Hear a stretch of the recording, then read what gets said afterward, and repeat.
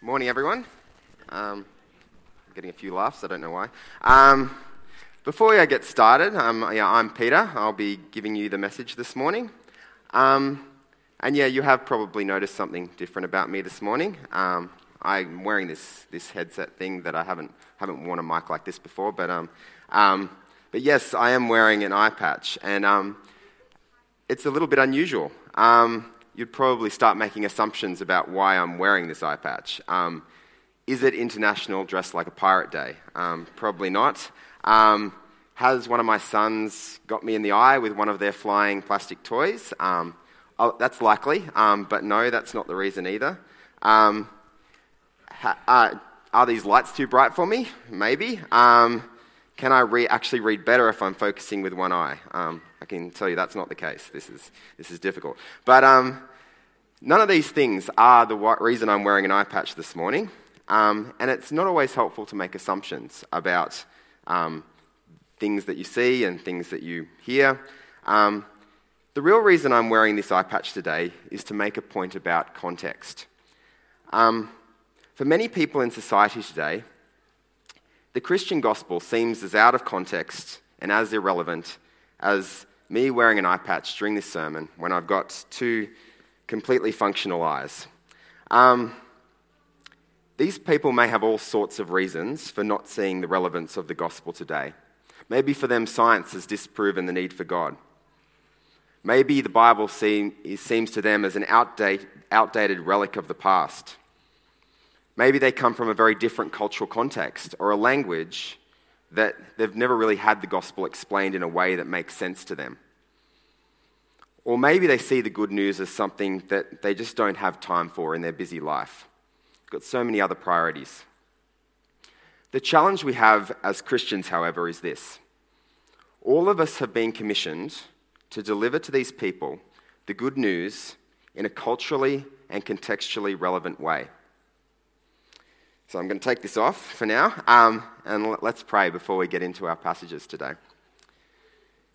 Dear Lord, thank you that you have given us the gospel. Thank you for the amazing hope it provides.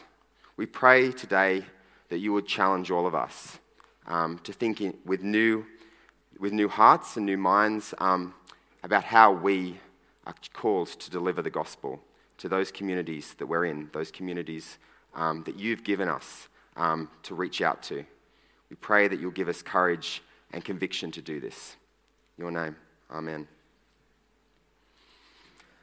So what does it actually mean to contextualize the good news of the gospel? We have to start here if we actually want to effectively reach people with the message of Jesus Christ. Simply put, contextualizing the good news means to help someone understand the truth of Jesus' message in a way that actually makes sense to them.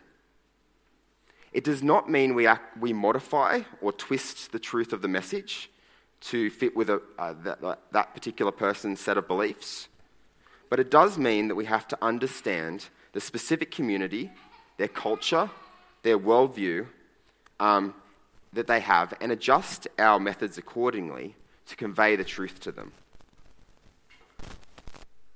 While we may think that this is only relevant for very different cultures or cultures that are maybe overseas, we cannot forget that contextualizing the good news is just as important here with your friends, with your co-workers, with your neighbours, and in whatever circles of influence you're in.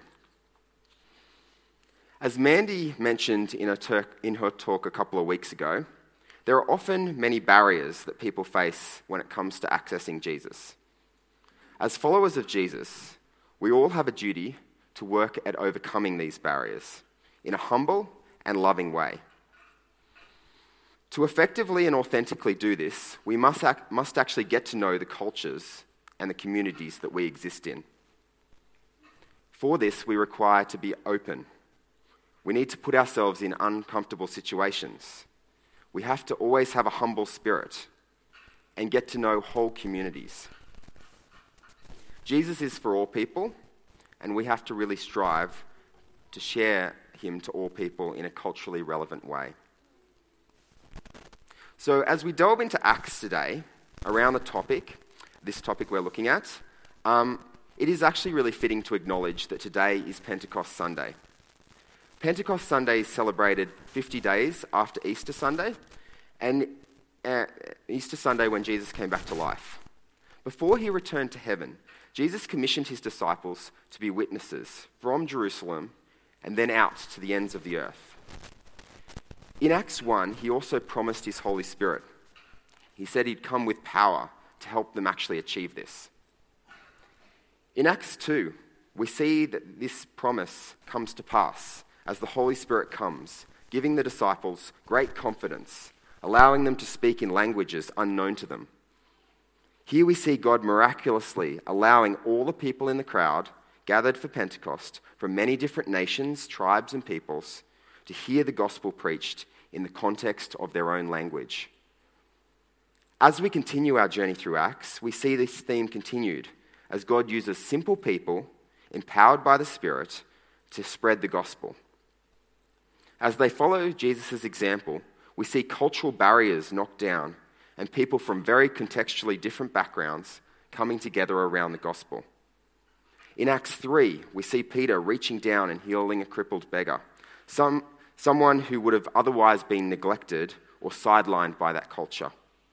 This led to the disciples being persecuted, but also to God's glory spreading throughout all of Jerusalem. In Acts 8, we see the gospel continuing to flow out of Jerusalem, with Philip meeting an Ethiopian man from a very different culture who is grappling with the scriptures. Philip comes alongside him to explain it in a way that made sense to him, resulting in him getting baptized. In Acts 10, we see Peter again challenged to step outside his cultural norms. He visits the Roman centurion Cornelius, who was an unclean Gentile. Here God pours out his Spirit on these Gentiles and points Peter away from the legalistic law to the reality that God accepts people from all nations.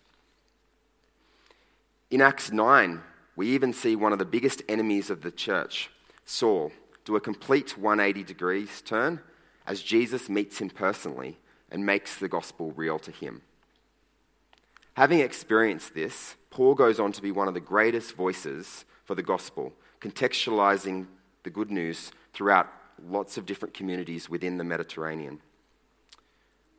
One example of this was when he visited the Jews in Pisidian Antioch in Acts 13:16-41. Here he appeals to everything it means to be that is at the core of being a Jew.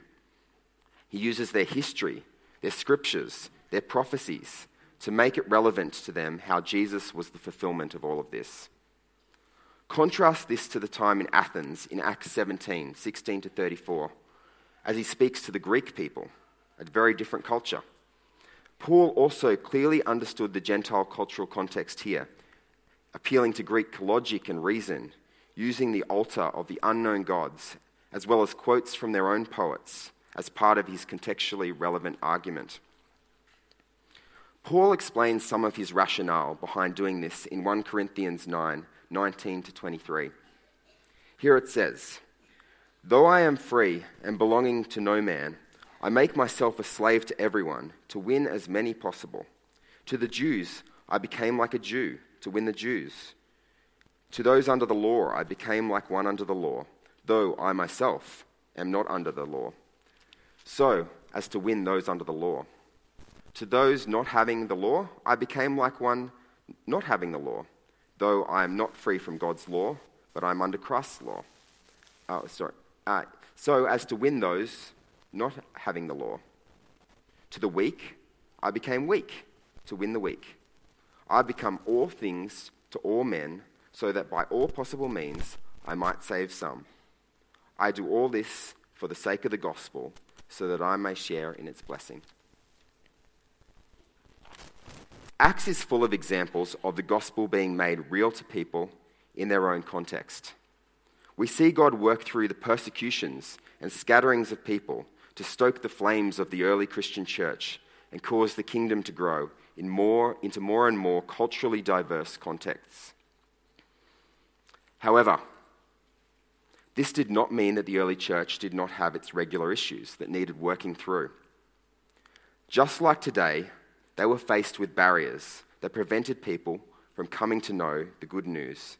And they had to work through these, especially as the gospel continued to grow into the Gentile world.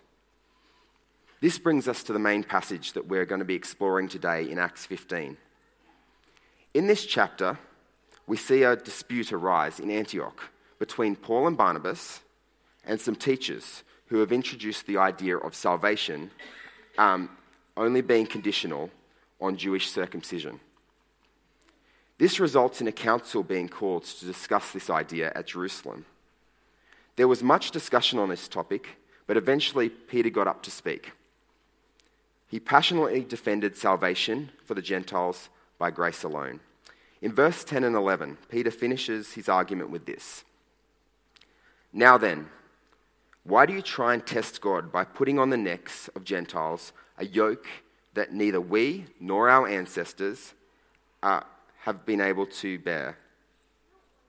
No, we believe it is through grace of our Lord Jesus that we are saved, just as they are. As he had watched God change the lives of the Gentiles around him, God had also changed Peter's heart.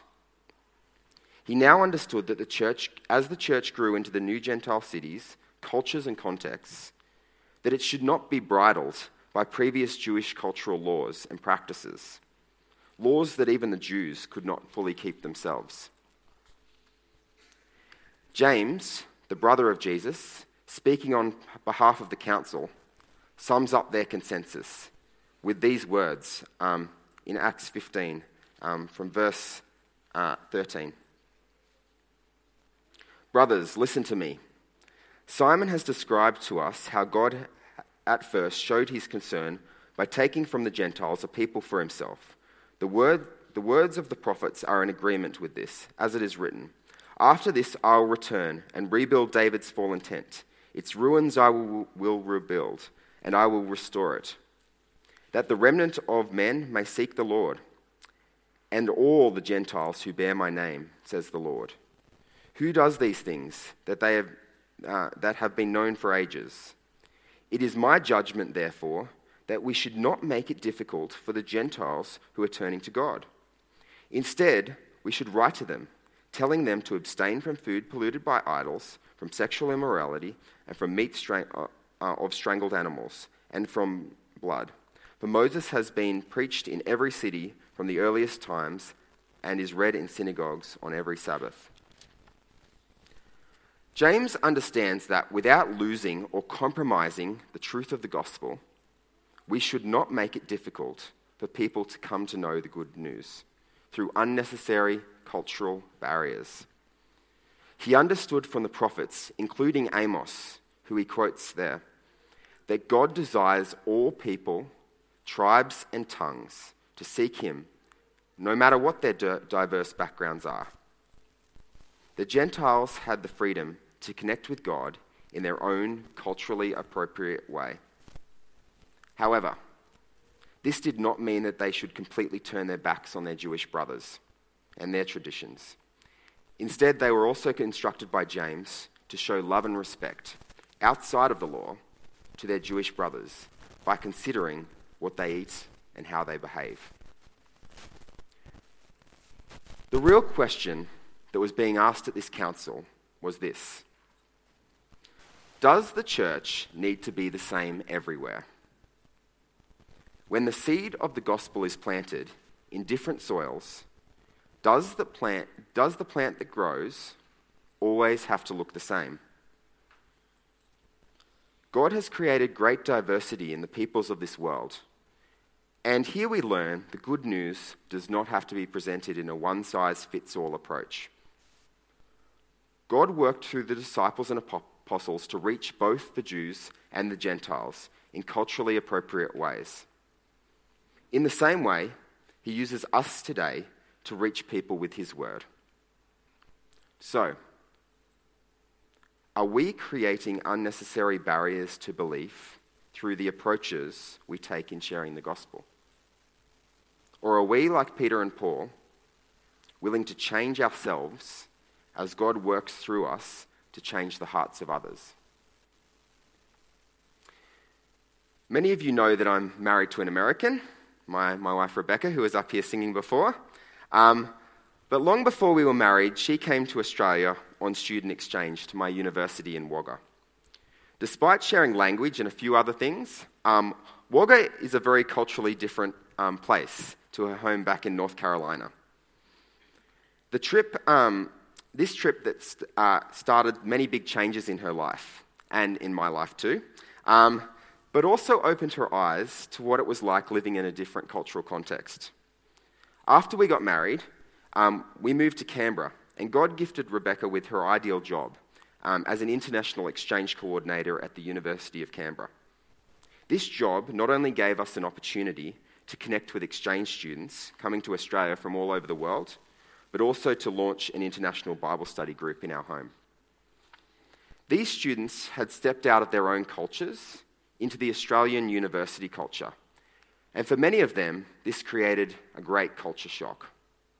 Rebecca had first-hand experience of what it was like to go through these sort of culture changes. And through the orientation trips we went on with them, we were able to get to know the students from very different backgrounds. Many of these students were missing home, so we opened our home to them in a warm, welcoming environment where we were able to eat a meal together each week and look at the Bible. There were students from many nations: America, Finland, Chile, Switzerland, Canada, Jordan, England, Hong Kong, France, and many more. Each of those that came shared their culture through cooking meals and their food, and also sharing stories. This created an opportunity where the Christian students could invite their non-Christian friends along in a warm, non-threatening environment to look at the Bible together. Some of these students had never studied the Bible at home in their own countries, but were open to trying new things in this new context. This was challenging, as I often needed to present the gospel to groups with very different cultural backgrounds, different abilities in English, as well as really varying understandings of Christianity and what it meant. The majority of students grew in their faith, and there was a few that came to know Jesus for the very first time. Through these relationships, we were able to build a vibrant community where they could find a home away from home.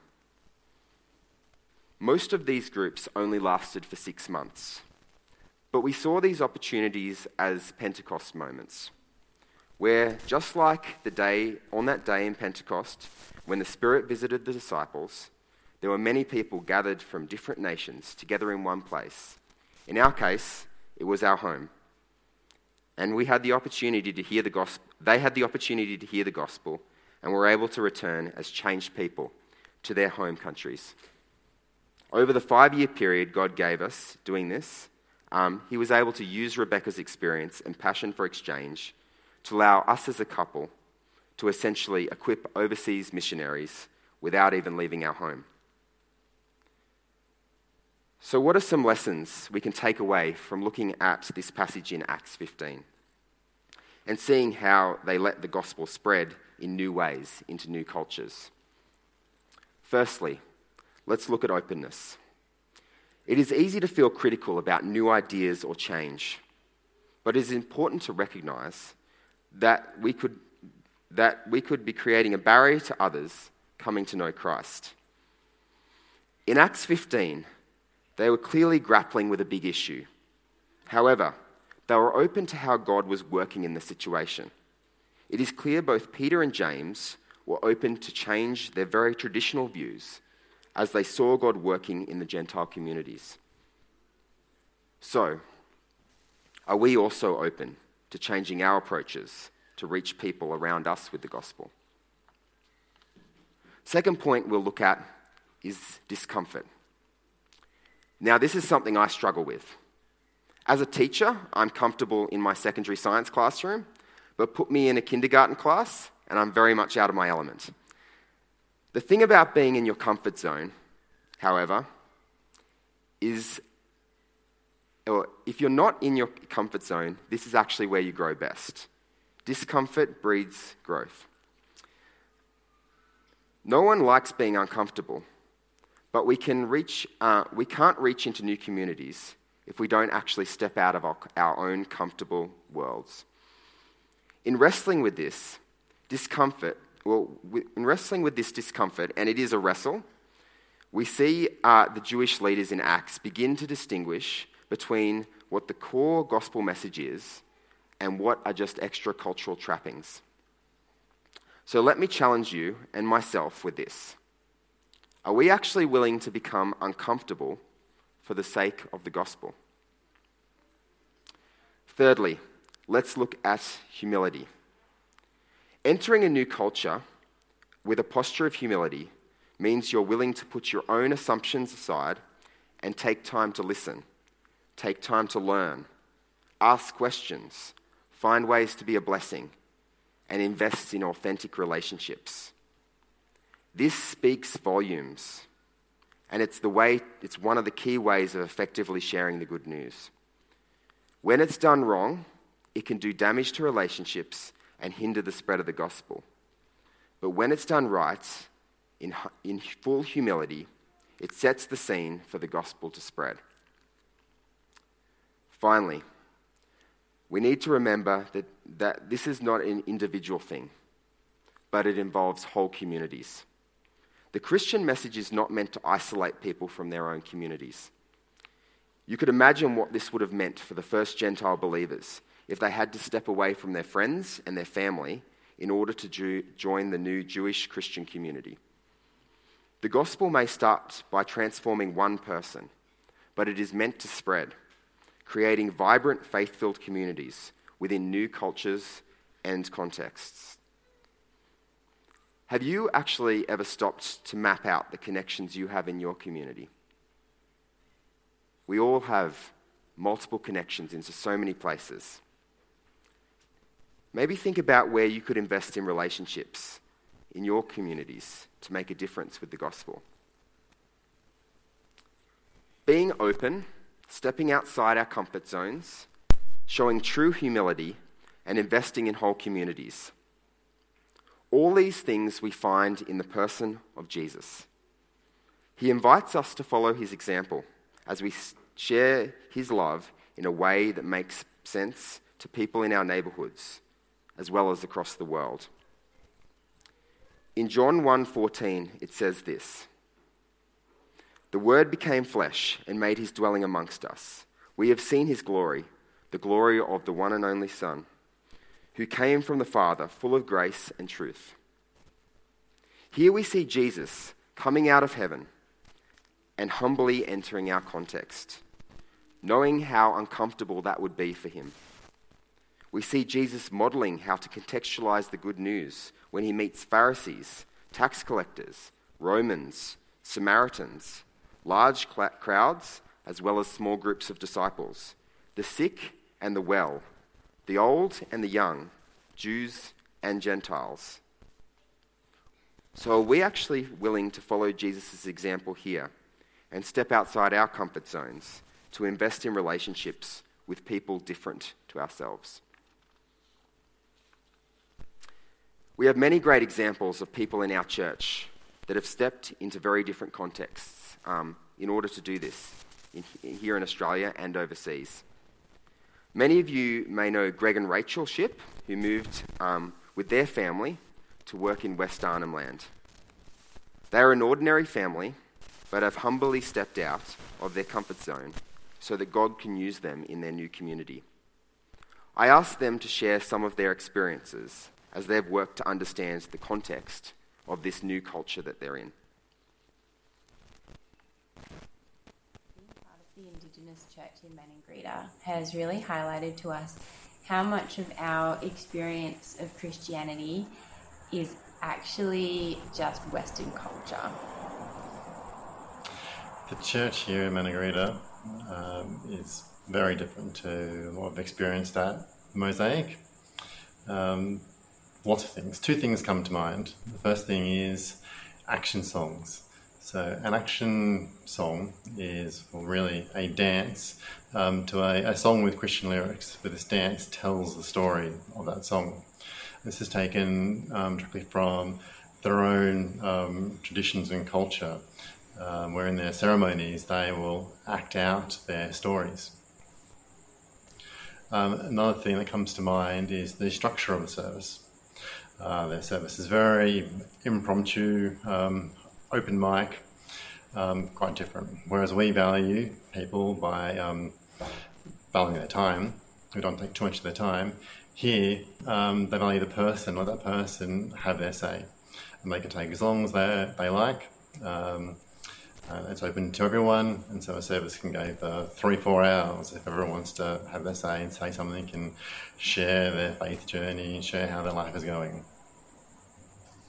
Yeah, so church is very different. The other thing that stands out is the parts of the gospel that people identify most with are different as well. So for us, the gospel is usually focused around forgiveness, whereas for them, it's all about spiritual power. So there's a lot of emphasis on prayer and on the Holy Spirit and on things like Jesus' power over curses and malevolent spirits, which almost doesn't feature at all in our faith in Canberra. The gospel for us is usually quite personal, or at least that's the main emphasis, healing personal individual brokenness, whereas in Maningrida they talk a lot more about corporate brokenness or societal brokenness. So lots more that we could say, but those are just some of the differences that come to mind.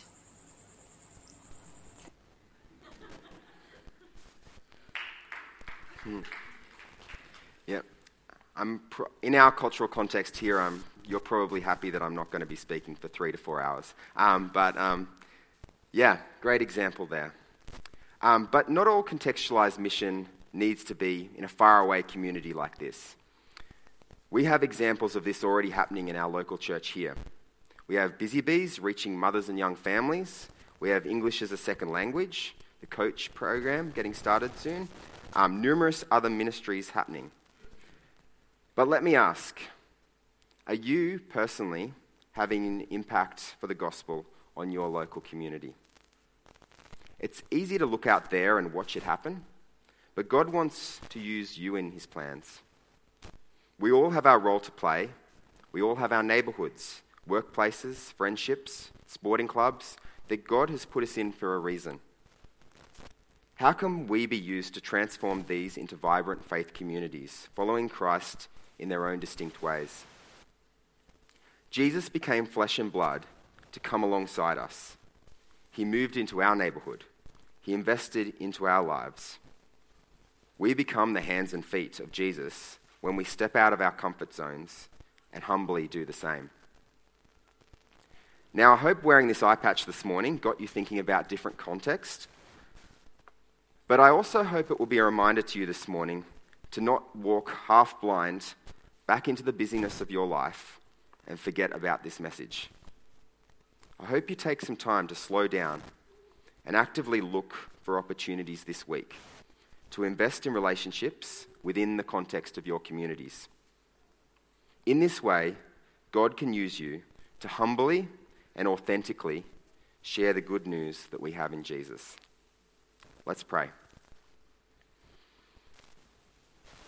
Dear Lord, thank you for the example we see in Acts of people coming together around your word and your gospel and seeing how that they can move this good news into new communities, how they can overcome barriers and allow your word to spread. We pray, Lord, that this can happen in our community, here in Canberra, in each of our different circles that we move in. We pray that we are challenged. We pray that we are motivated by your love, that we can reach out and make a difference in the communities that you have given us. We pray this in your mighty name, and we know only through your Spirit can we achieve this. In your name, amen.